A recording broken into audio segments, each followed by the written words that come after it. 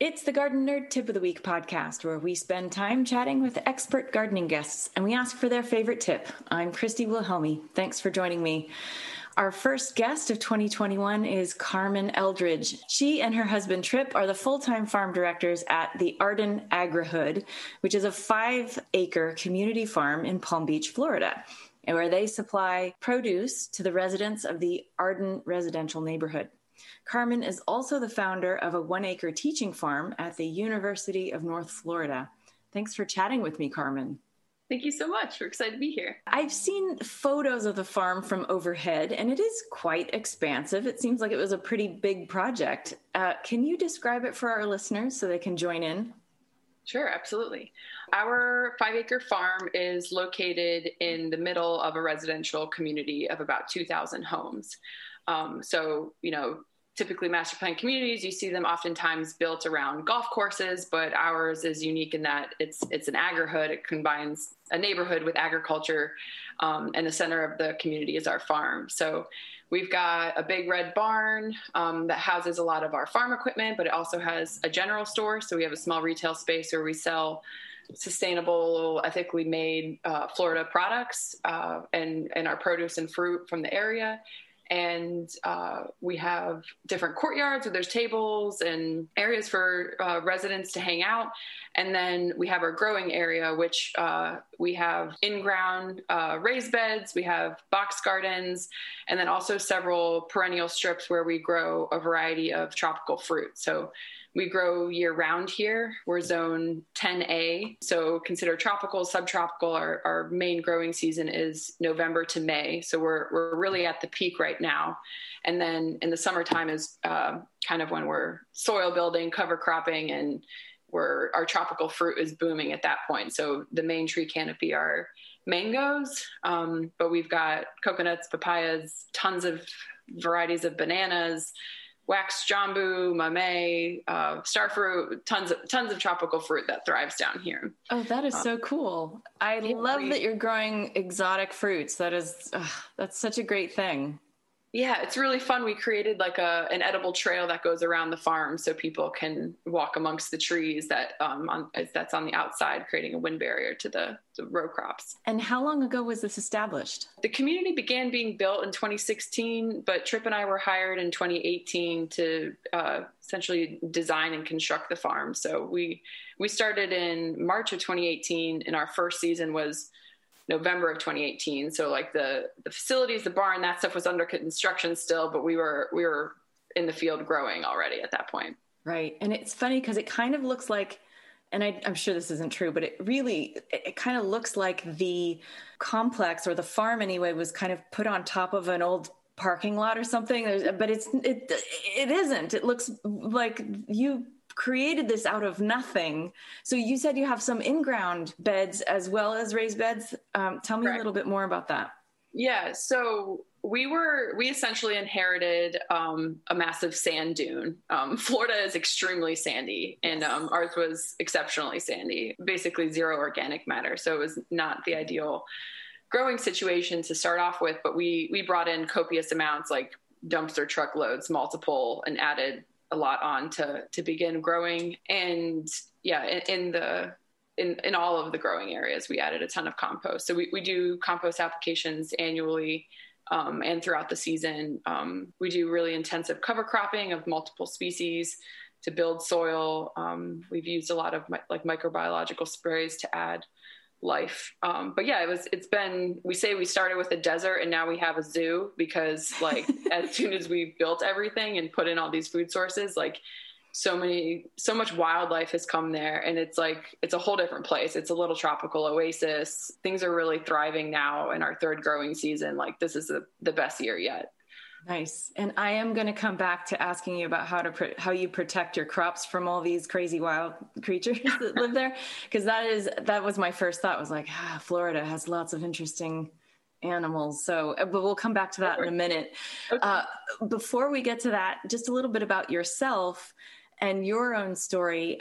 You and Trip met through the Peace Corps, is that right? No, we were both in the Peace Corps.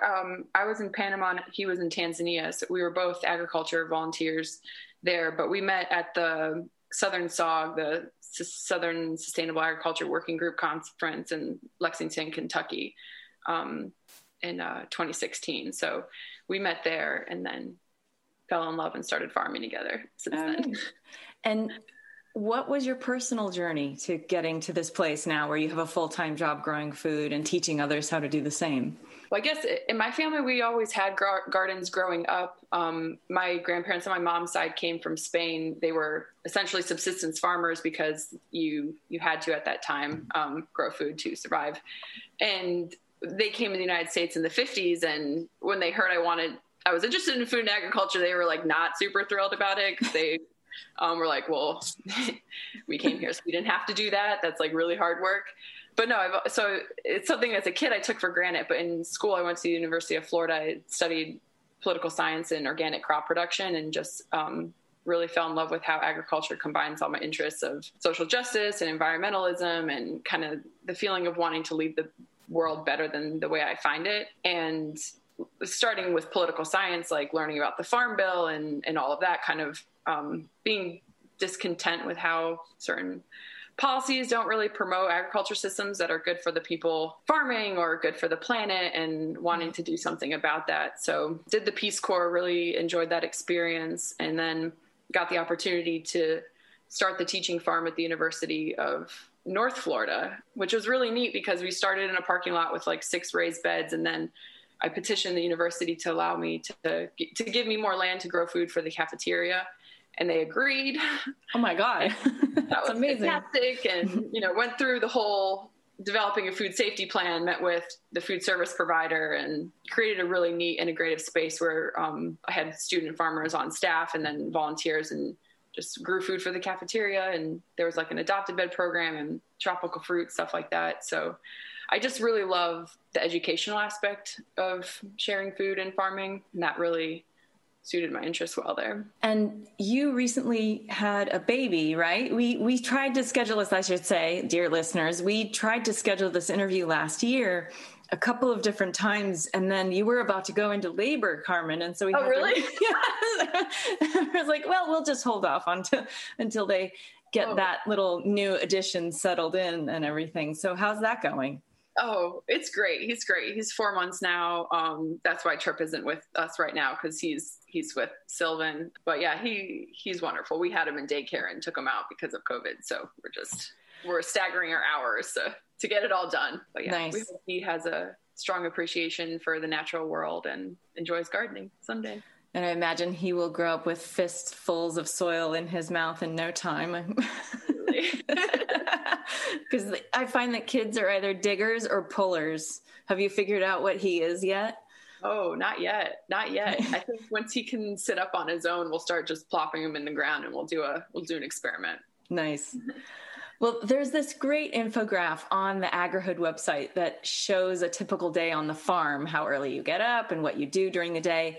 And then there's a mention of this food share program that happens with the residents. Can you talk about that for a minute and how that works? Absolutely. So as a benefit of being an Arden resident, each household receives a farm share, basically a CSA share. And it's on a 4-week rotation. So it's like a sampling of what's ready on the farm. So right now we're at about 110 shares a week, but at build out, once there's 2,000 homes, it'll be 600 shares a week. And we do 2 pickups, Wednesday and Saturday. So they're split. Right now we're at roughly 55 a pickup. Pre-COVID, we had volunteers and they would help us out with the farm labor. We're not currently doing that, but so Trip and I are the main staff here. And yeah, we just harvest and pack shares, and then each household comes in the window and they pick up. And we also do a lot of events trying to connect people to food. We have like Farm Olympics and cooking demos and stuff like that, just like to engage people more with the growing process and what to do with the food. Okay, I have to know, what are the Farm Olympics? Oh, they're just like different. So we have a full-time lifestyle director, and his job, his name is Donald, is to help coordinate events to create opportunities to build connection in the community. And yeah, so we came up with this event to get people out. So they're just like different, like potato sack races and different courses that integrate the farm, and different families compete. And then That's there's cool. like first, second, third place winners. That's cool. I know that at my community, we have a farmer's market that in the summer, on the anniversary of the farmer's market, they have a corn shucking contest, and that kind of, I guess that reminiscent of what you're talking about. That's a good one. We should add that. Oh, it's pretty exciting. People get they have a bushel of corn and who can shuck the fastest and who, in the quickest time. So yeah, you should definitely add that one. That's a good idea. Yeah. So let's go back to dealing with the critters, this oasis that you've created and the crazy critters that show up. And also, how have you had to deal with the increase in weather abnormalities that are becoming more normal? I mean, we here in Los Angeles have earthquakes and you have hurricanes. So let's talk about that. Absolutely. Okay. So critters. Yeah, there was nothing here to begin with. Now we have all the, the beneficials. We've got snakes and tons of pollinators. We have lots of amphibians and reptiles. The smaller ones, the smaller reptiles, we're fine with. It's the iguanas that have arrived that are extremely invasive and difficult to deal with. There isn't, that we've heard of, a way to keep them out because they're really awesome climbers. And they love vegetables and they love fruit. So the best that we can do is, try to have a balanced ecosystem. I mean, we've seen some bigger predators, but very infrequently. We're on the edge of the Everglades. So we've had one panther sighting and we've had one bobcat sighting. Okay. But not frequent enough that I think would make an impact on the lizards. But we feel like we definitely have foxes, and so that might help with lizards. And we have possums. Mm-hmm. And a ton of bunny rabbits. And we built an exclusion fence to keep the rabbits out, but because they just love living at the farm. So some of them have managed to make residency there. So they've set up shop inside the farm, and it's really hard to get rid of them at that point. Yeah, for sure. So what we did, we talked to a lot of area farmers, how they deal with mainly rats and rabbits, because we're near the Everglades agricultural area, which is a lot of massive farms out west to us, going out towards Belglade, and they have barn owl boxes. So we've installed 3 to attract owls to live there that could hopefully eat a lot of rabbits and mice. What we've learned is that there's like an 80% chance that they become occupied within 2 years. So no owls have come there yet, but we hope that they decide to live there soon. Mm-hmm.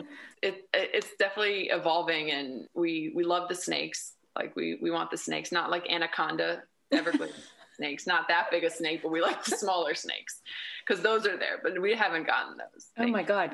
Can they climb a fence? I'm sure they could. It's another invasive people releasing their exotic reptiles. Oh my God. Thrive down here. And have you ever had any trouble with really large amphibians like alligators or crocodiles or anything? I forget what you have there. We've got alligators. Crocodiles are down at the tip of Florida. We have had alligators. Yes, you can assume with any body of water, fresh water in Florida, that there's alligators in it. And the bigger the body of water, the bigger the alligator, because they change lakes depending on how old they are. And we have 2 large lakes at Arden, and they're gorgeous, and people take their kayaks out, and you can run a 5K around one of our big lakes, and they're there, but they really don't bother humans. You just, don't walk around the edge of the lake at dusk, essentially. Don't walk your dog near the shoreline is what you're saying? Yeah, during the feeding hour. Yeah. Oh my God. Okay. That is something we do not have to live with here in Los Angeles. There have been shark sightings offshore, but they do not come on land, and that's not something we really have to worry about. So I'm a little squeamish about that idea. I would trade. I mean, there's a part of me that wants to trade for the tropicals that you can grow, but for the drought that we have here. But the whole idea of those larger amphibians makes me want to just stay here right now. So what about hurricanes? How do you deal with those and protecting the crops against 150 mile an hour winds? Yes.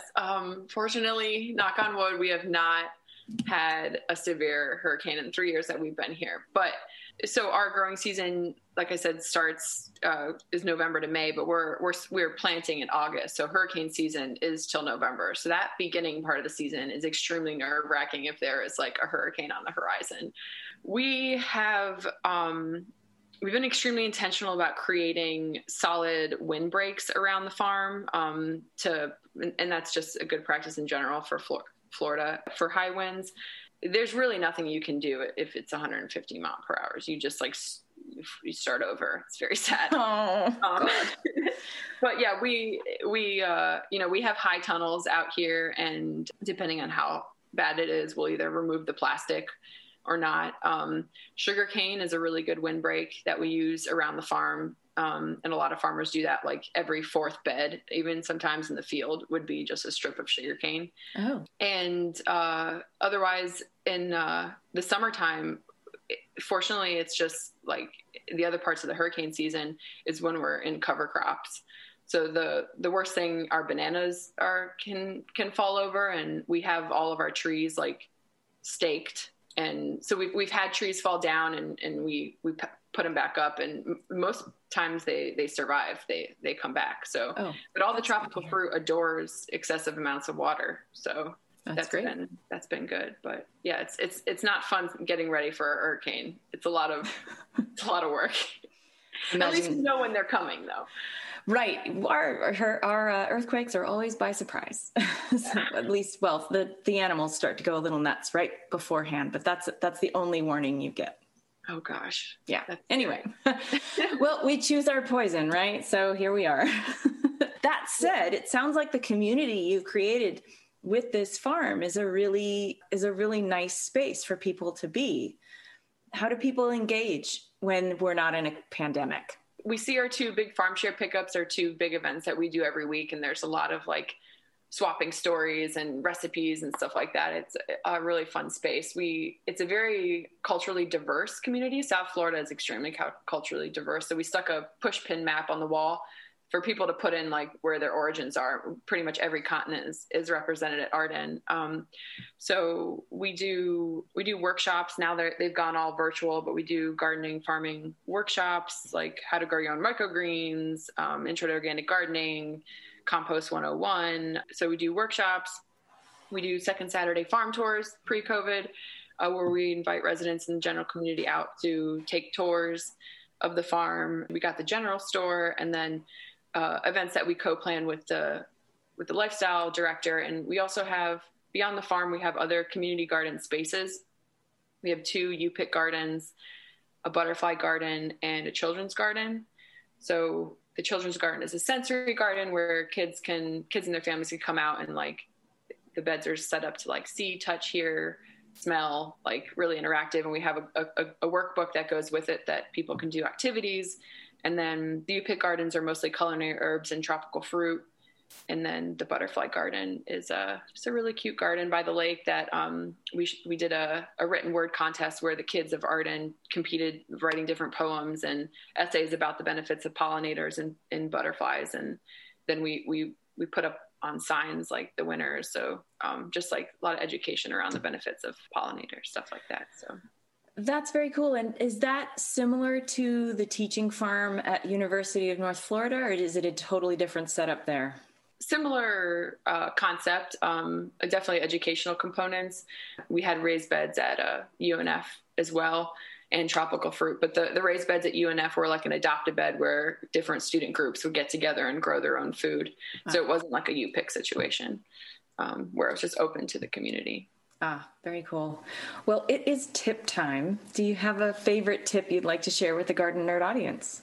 Sure. I guess, and maybe with the beginners and folks that we've dealt with at Arden and elsewhere, I would say one of the things that we hear a lot from people is kind of being afraid of killing things. And we always tell people, like, don't let the fear of something dying in your garden stop you from trying. And that even the most skilled farmers and gardeners, like, accidentally kill things sometimes. And so just knowing when to give up on a certain plant and plant new and start fresh is what I would recommend, especially if that thing is beyond its productive stage and really needs to make space for something new and something fresh.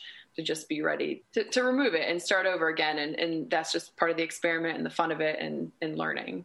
Right. I always say it's okay to call a time of death on something and then just start over. Yeah, exactly. Yeah, for sure. So I have this is a personal curiosity. Since you are growing a lot of tropical fruits out there, here at Garden Nerd, we deal with a lot of small space gardening concepts. And with the idea of growing tropicals, for example, bananas can take up a lot of space. Is there a way that you can keep them manageable in a small space? I've heard about being able to make them more productive if you remove some of the pups, except for the one productive one. Have you any advice around that? There's definitely dwarf varieties. We here at the farm picked varieties more for disease resistance and that kind of thing. But yeah, we manage our banana mats with 4 bananas at 4 different stages in each mat.